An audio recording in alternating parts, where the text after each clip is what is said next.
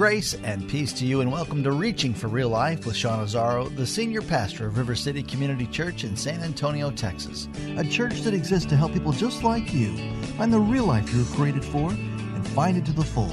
That's what Jesus promised in John 10:10. And today a special message Pastor Sean Azzaro delivered in preparation for the Advent season with probably the most important questions of your life. Is there a God? And what is He like? With the bonus question, do you have the answer? RealLife.org has this full message, sermon notes, and series available for free.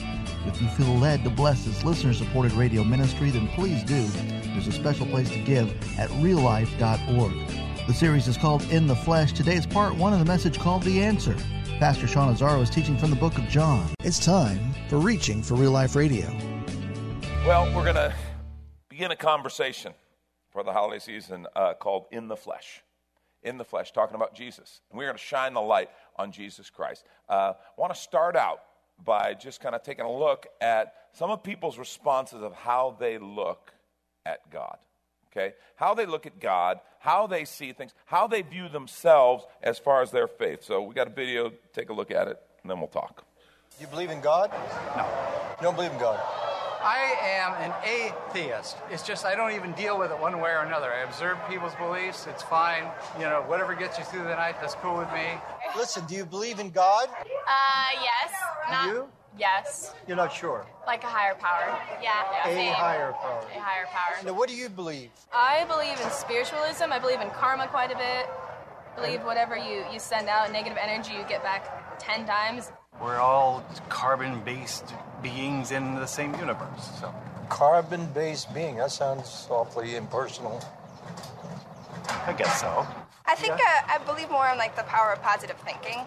A personal God is, I think I myself is a God to myself. You're a God to yourself. My world, at the end, I rule my own world, so I'm a God of myself. I believe in God because, all right, I'm a computer programmer. I know how hard it is to design things. Right. I know that making something function is just debugging days.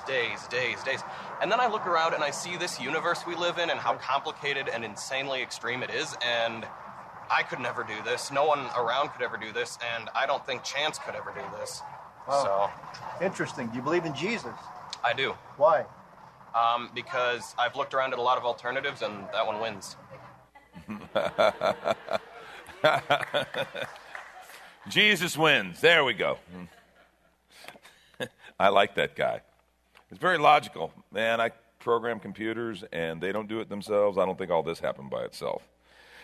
Interesting how many people kind of alluded to the idea that they're spiritual, or they believe in the spiritual, but they're not religious. And one guy said, I don't believe in a book God. The one guy, I love the one guy, I am a God of myself. And it's like, at least he was honest about it.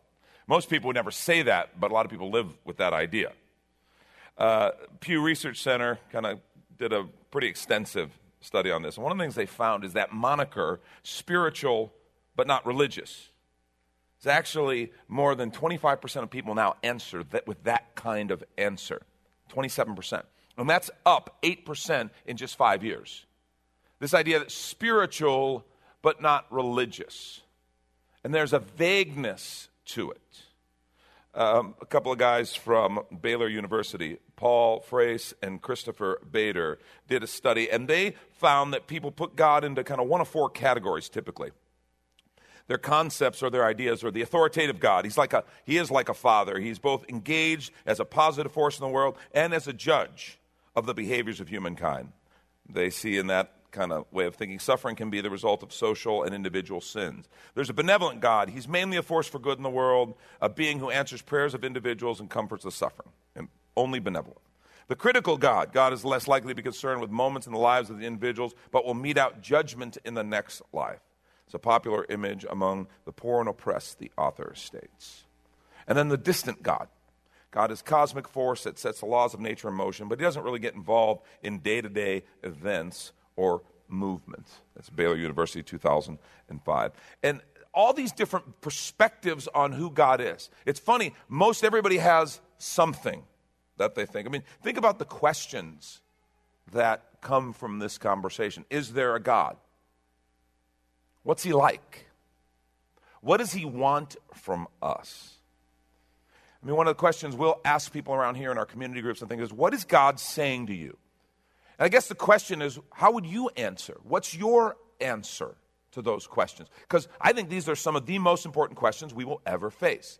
Do you have an answer? Have you thought about it?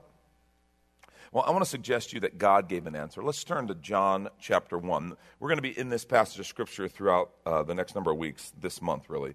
John chapter 1, I'm going to begin reading at verse 1. It says, "In the beginning was the Word, and the Word was with God, and the Word was God. He was with God in the beginning. Through him all things were made. Without him nothing was made that's been made. In him was life, and that life was the light of all mankind. The light shines in the darkness, and the darkness has not overcome it.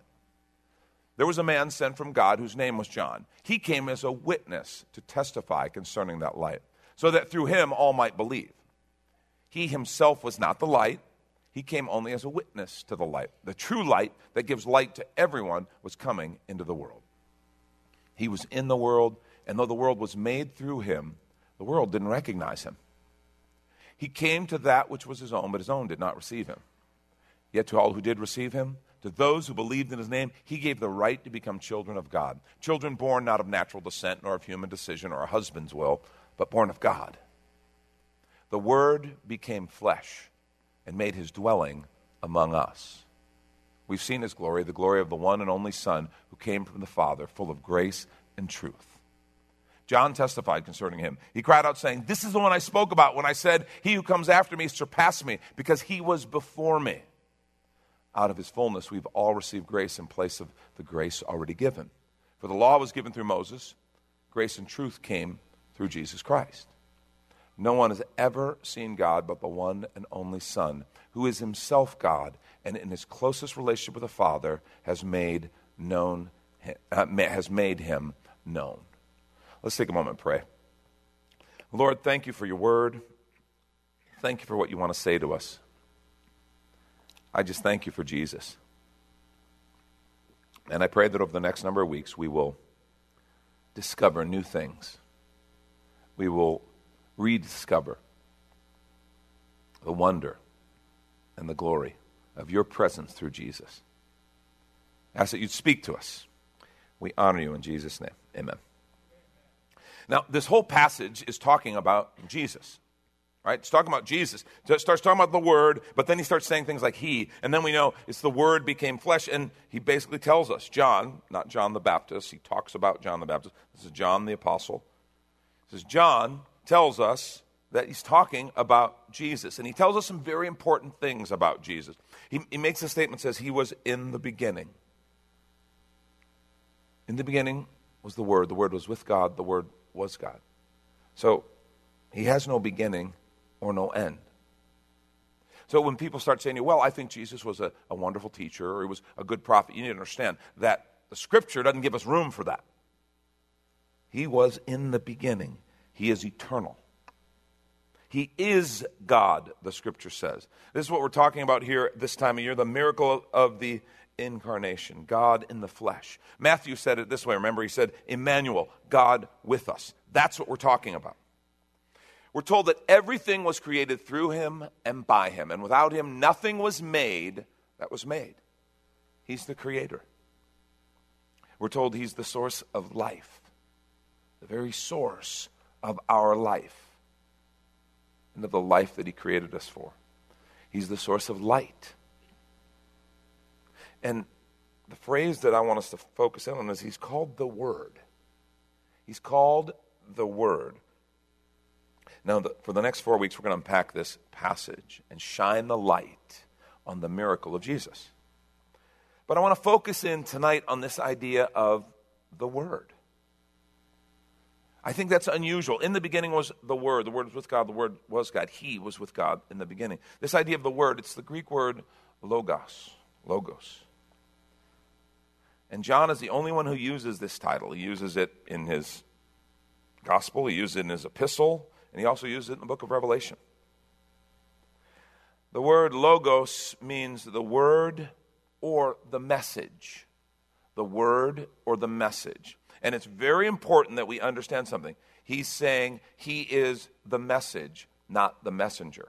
In fact, he talks about John the Baptist. John the Baptist came as a messenger, a forerunner, one who would prepare the way. Jesus did not come as a messenger. He came as the message. He's the actual message.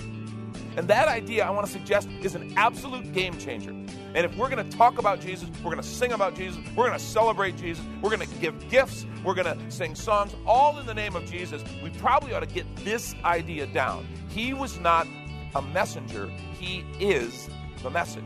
And this is when we take a quick minute to remind you you're listening to Reaching for Real Life with Sean Azzaro, a listener-supported ministry of River City Community Church, in this message called The Answer, from the series In the Flesh, which is available right now on the sermon page at reallife.org. And while you're there, if you've been blessed by this teaching, your gift of any amount helps this radio ministry continue to help others. Just find the Give tab at reallife.org. And Pastor Sean Azzaro, now an author, invites you to check out his brand new book.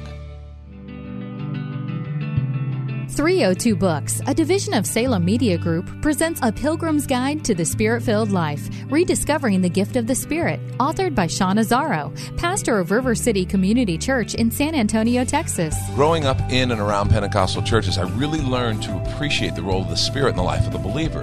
But I also saw what I considered to be imbalance and excess in some of our churches when it came to how we taught about the infilling. Now available at Amazon.com, Sean Azzaro shares his most requested teaching and radio broadcast series in a devotional form, encouraging you to embrace the Spirit-filled life.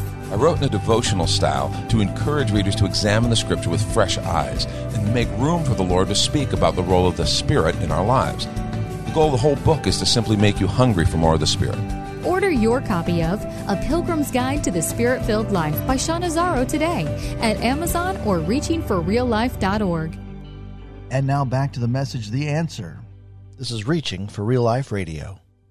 You know, the Scriptures are all about Jesus from beginning to end. In John 5:39 and 40, Jesus said, you study the Scriptures. He's talking to some religious leaders. He said, you study the Scriptures diligently because you think in them you have eternal life.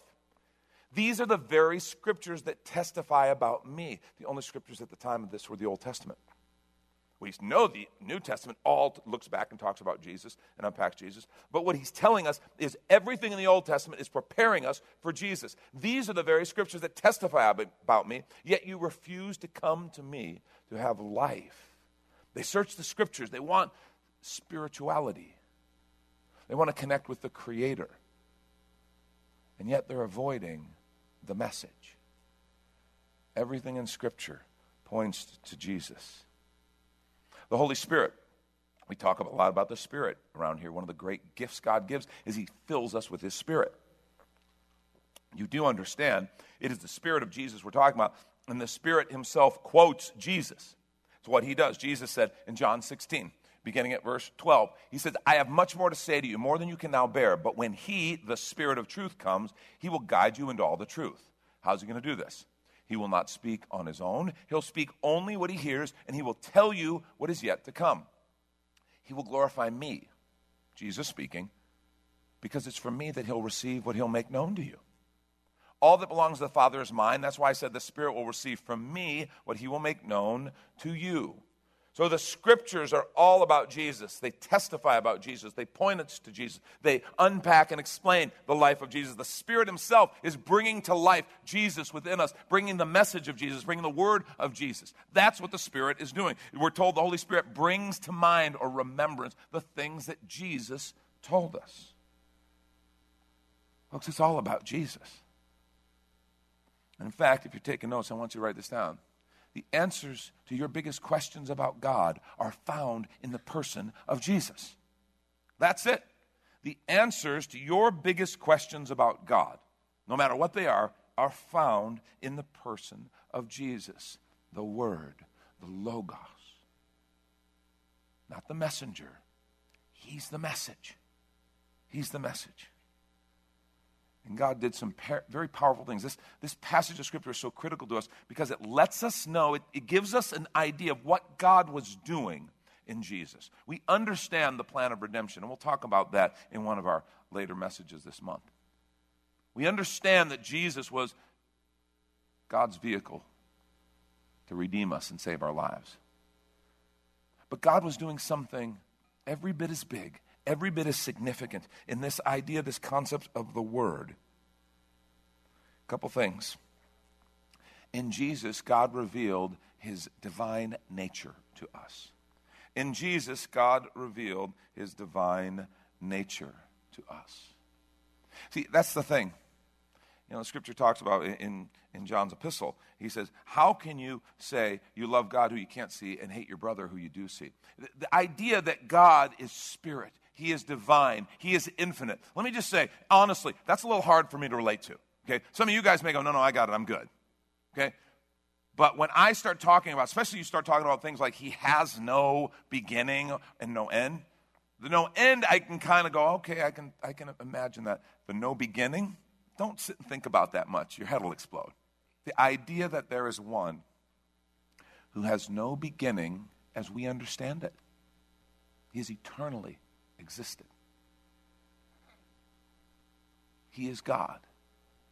And so in Jesus Christ, God revealed his divine nature to us. He told us some very important things about who he is.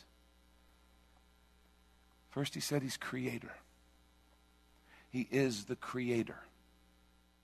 It's fascinating, and this would have been code word to anyone who was a good Hebrew student. When John began his gospel, in the beginning was the Word. That phrase, in the beginning, kind of ears would have popped up because it was the most famous words in the Bible. Genesis 1:1, in the beginning, God created the heavens and the earth.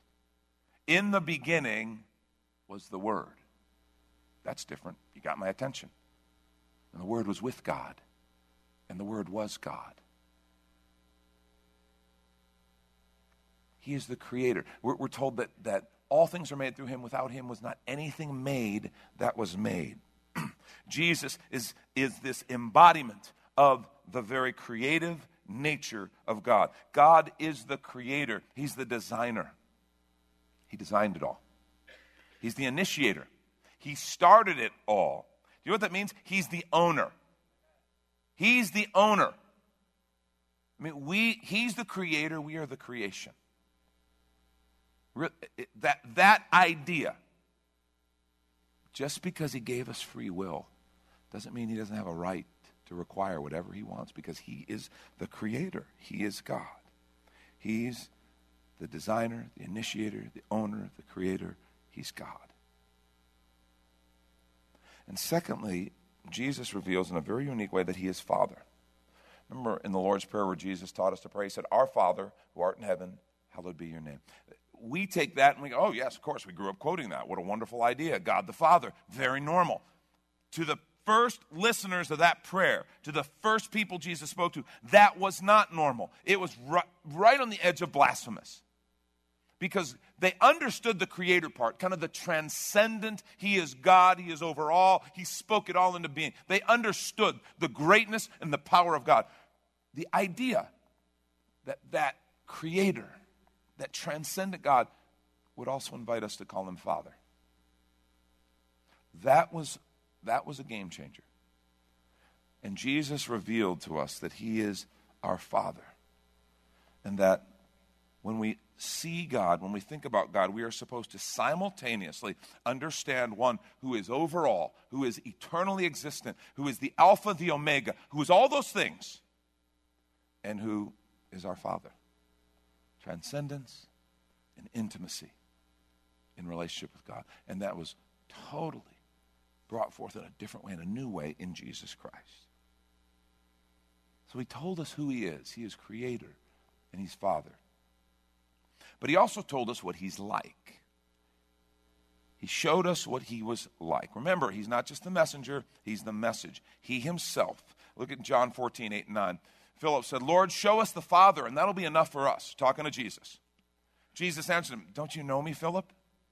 Even after I've been among you such a long time. Anyone who's seen me has seen the Father. How can you say, 'Show us the Father'?" You want to know what God is like? Jesus. And understand, when you start talking about the big transcendence, the eternal, all those things, it's very hard for us to compare that. We don't have any hooks to hang that on in our thinking. But Jesus, he came and walked among us. He illustrated God, who he is. You want to know what God is like, the creator of all things. He revealed himself to us. Remember, Jesus isn't the messenger, he's the message. And God's message was, you want to know me? This is me. This is what I'm like. And remember, we learn through Jesus. We learn that God is unbelievably gracious and just all at the same time. Remember John chapter 8, the account of the adulterous woman? Religious leaders bring this woman before Jesus. She's been caught in adultery, and they said, the law says stone her. What do you say? They're trying to trap Jesus because the people just love Jesus, and the religious leaders hated that. So they were going to trap. The law says stone her. What do you say? And Jesus, you remember, stoops, writes some things in the sand. We don't know what he wrote. But he gets up and he looks at them and he says, let him who's without sin cast the first stone. And he stoops back down and starts writing again. And it just says one by one they left. And then he's alone with the woman. And he says, where are your accusers? And she says, there are none. Now remember, there's one who could have. Because there was one present who was without sin. It was him. But he looked at her and he said, neither do I condemn you. Go and sin no more. And by the way, in that beautiful place, we see that Jesus is gracious and just. Grace and truth together. That's what John said. Remember? We read it. What verse was it? It was verse 17. He was full of grace and truth. You know, we lean one way or the other. We tend to our personalities will take us one way or the other. Some people are real justice people. Some people are real grace people. And while we know we should be just, we lean towards grace. Or we know we should be gracious, we lean towards justice. I want justice. Jesus is not 50-50 grace and truth. He's 100%, 100%. 100%, 100%. And in that, you see him say, I don't condemn you either. It was his choice and his right because he was going to pay the penalty for her sin on the cross. Justice would be served. But he also is full of truth. Go and sin no more. Jesus wasn't lenient. He wasn't soft on sin. He hated sin. He hates sin. Why? Because it kills those he loves. That's why he hates sin. Because the people that he created and loves and has an amazing future for them, sin is killing them. Neither do I condemn you. Go and sin no more. Go and sin no more. He's gracious and just. He's compassionate. Remember in Luke 5, we actually looked at that passage a few weeks ago. Remember he's sitting with a bunch of tax collector sinners and the religious leaders are ripping on him over it. He says, it's not the well who need a doctor, it's the sick. Remember when he's coming down the Mount of Olives and he just kind of wept over Jerusalem. We see him when he wept at the grave of Lazarus when Mary and Martha were suffering over the loss of their brother. He's compassionate. And we see that. That's what God's like. He's righteous, and he's not playing. Doesn't mind open a can every once in a while. Remember when Jesus went and they had turned the house of prayer, the temple, the place that was designed to meet God, the place that contained the Holy of Holies, they turned it into a den of thieves, a marketplace where they're charging exorbitant prices for religious implements, sacrifices. And so Jesus didn't go in and go, hey guys, that's not really a good idea, man. Which is the way we'd like to present Jesus, right? Hey, man, come on. That's not cool. No, Jesus made a cat of nine tails, overturned the tables with his hands, got the animals out with the whip, and threw them out. I would just love to have been there. These religious leaders who had kind of run the whole thing, it's their place, their house, and Jesus just comes in and throws down. That's Pastor Sean Azzaro. You've been listening to Reaching for Real Life Radio. And if you'd like to hear this full message in the series In the Flesh, it's available right now on demand at reallife.org. And while you're there, we'd appreciate your feedback. You can leave us a note on our Contact Us page. Or even better, your financial gift helps this radio ministry continue. Find that Give tab at reallife.org. But of course, you're invited to visit and join us at River City Community Church, located on Lookout Road right behind Rotama Park, next to the Real Life Amphitheater. If you'd like to call the church, the number is 210-490-5262. as Reaching for Real Life Radio is a service of River City Community Church. We hope you join us again next time as you travel the road to real life.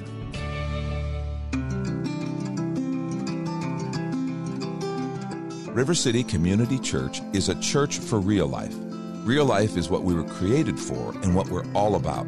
In fact, our mission is more people living real life by passionately following Jesus. Hi, I'm Pastor Sean Azzaro, and we believe we were made to have a life full of meaning and purpose that can only be found in relationship with our Creator. That's what real life is. It's not just a church thing. It's a way of living that powerfully impacts every area of our lives. River City is come as you are and has a relaxed, casual feel with practical teaching, inspirational worship, and age-appropriate ministry for the whole family. We're located 1.5 miles outside of Loop 1604 on Lookout Road across from Retama Park. Our current service times are 9:30 and 11:30 Sunday mornings. River City is a church for real life, and so our home on the web is reallife.org. We hope you'll come and see us as you travel the road to real life.